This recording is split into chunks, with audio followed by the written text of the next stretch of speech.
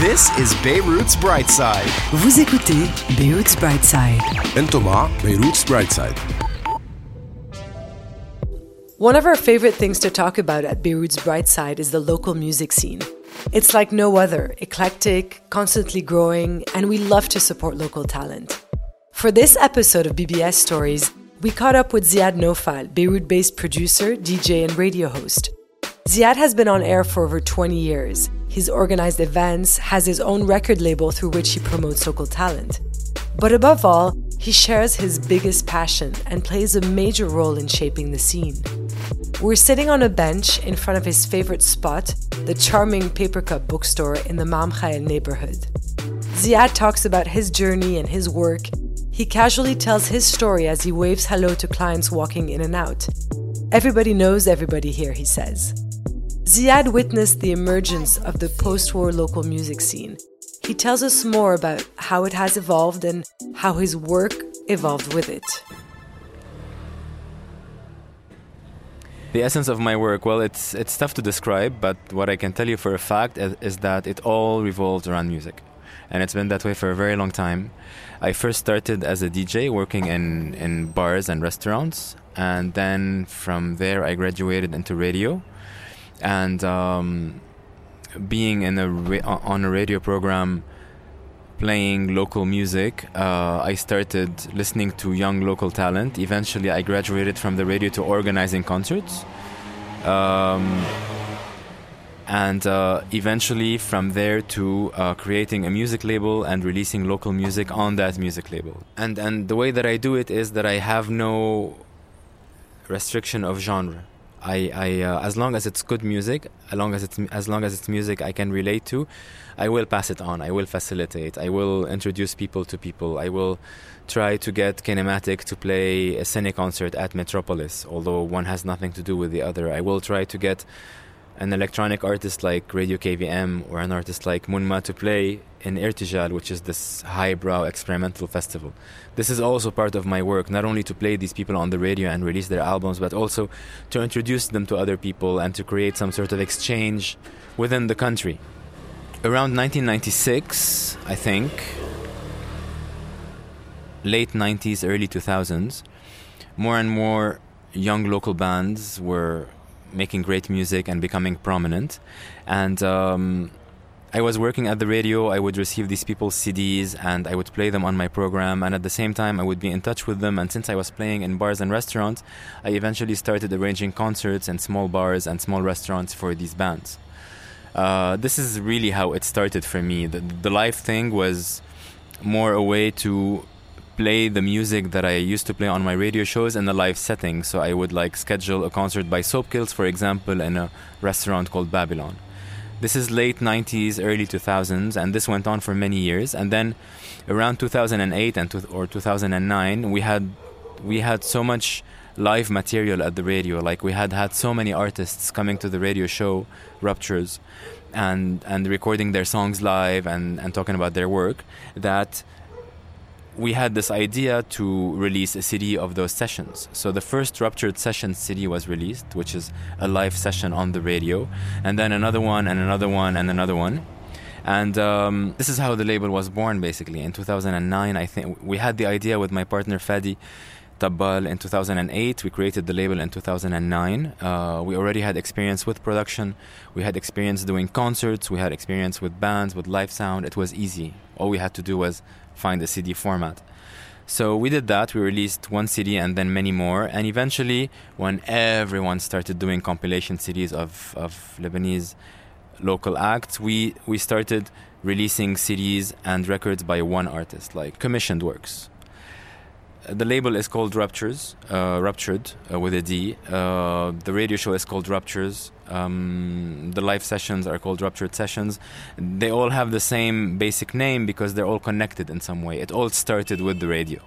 So the radio program playing non-local music at first, and then local music, and then honing in on the local music and focusing only on that, organizing concerts, and then making CDs, and now records. The state of the scene in Lebanon, that's a very big question. But For me, it goes back not to 1996 and not to Soap Kills and Zed Hamdan. It goes back to 2006 and the war with Israel. And up to that point, there was a lot of Lebanese talent and people were singing here, singing abroad, getting recognized. But the war sort of put a beam, a telescopic, journalistic, cultural beam on the country, and everybody suddenly became very interested in what was happening culturally in this country. Of course, new technologies, social media helped in the sense that what was happening here was being broadcast outside. And this applies to music as well. The music that was being made here was also broadcast outside, and a lot of people became suddenly interested in Scrambled Eggs, in Munma, in all those bands that were not known before. And it kept exploding and exploding and exploding, and the scene kept getting bigger. And then it wasn't just 4 or 5 bands, it became several sub-scenes. A hip-hop scene, an electronic scene, a rock scene, an experimental scene, a pop scene, and all of them active together in a very small geographic environment, and making music that is a reflection of the country and not at the same time, which is what makes it interesting. Well, until today. Beirut is a vibrant, diverse city, and for Ziad, it's reflected in the music scene. You'll find socially engaged hip-hop, folk music, experimental electronic music. There's that diversity in everything here. There's something for everyone. Ziad shares with us what keeps bringing him back and what this city has to offer. I don't think that the music that is made by the Lebanese artists of today, whether young or old, shapes the city.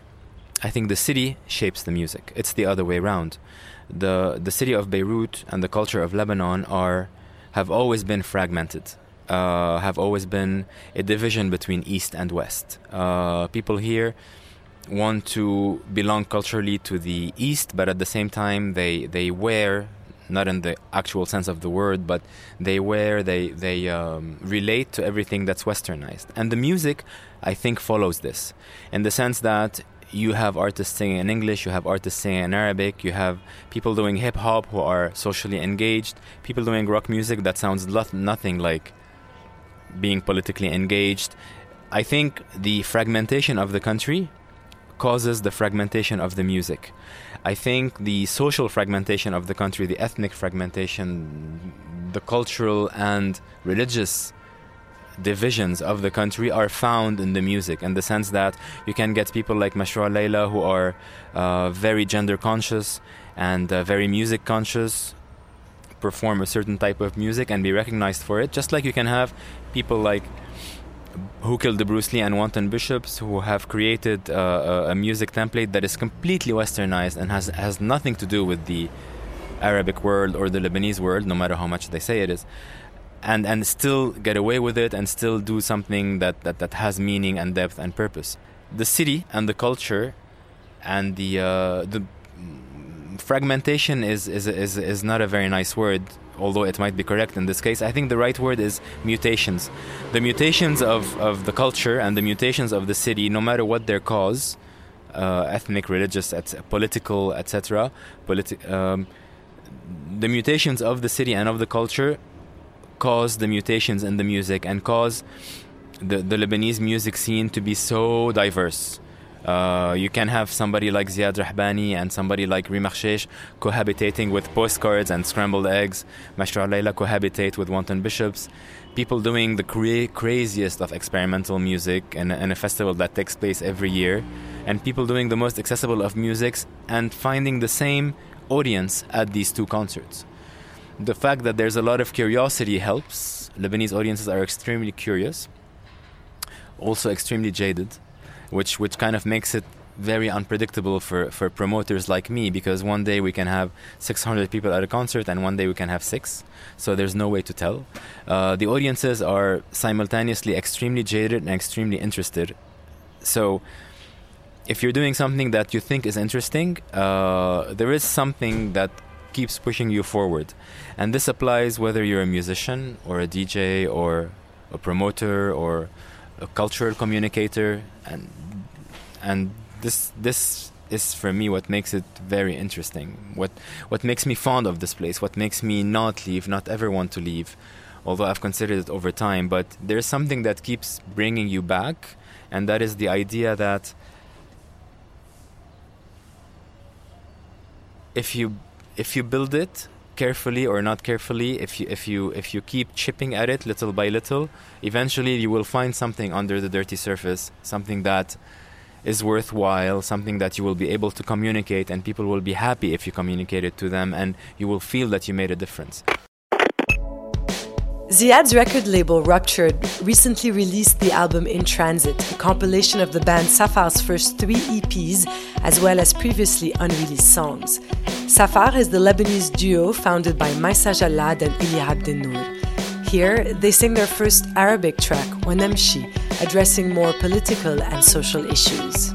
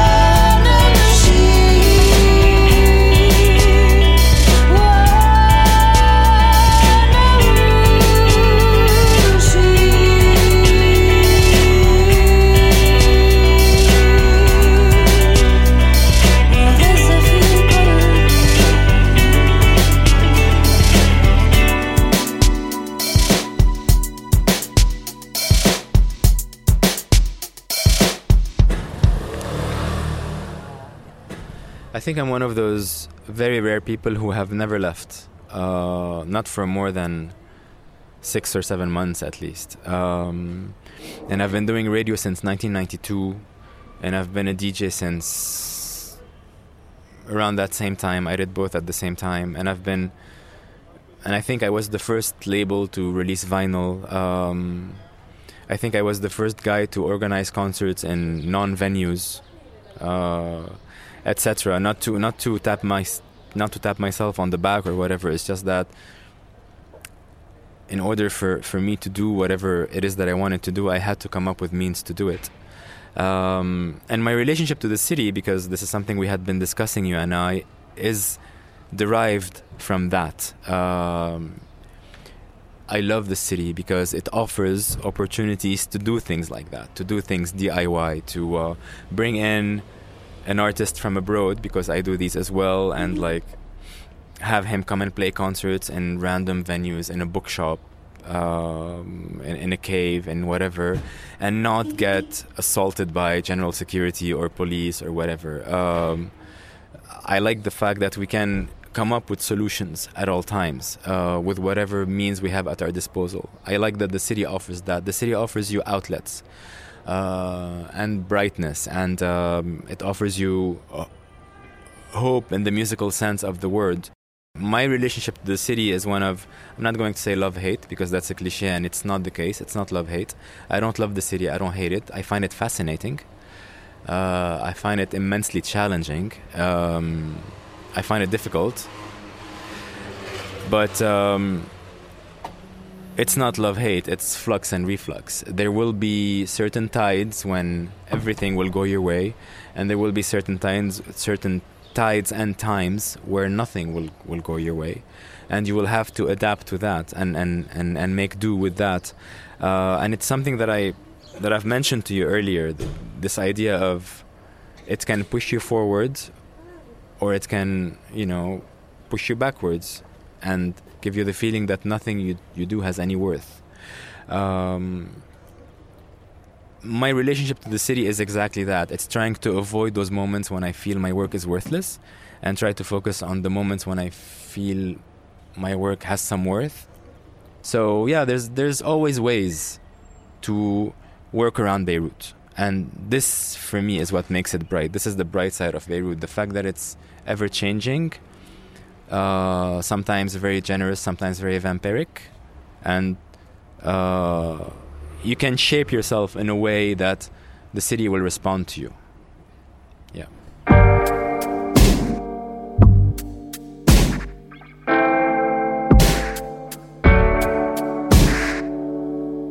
We'll end this episode of BBS Stories with another local act, also released on the Ruptured record label.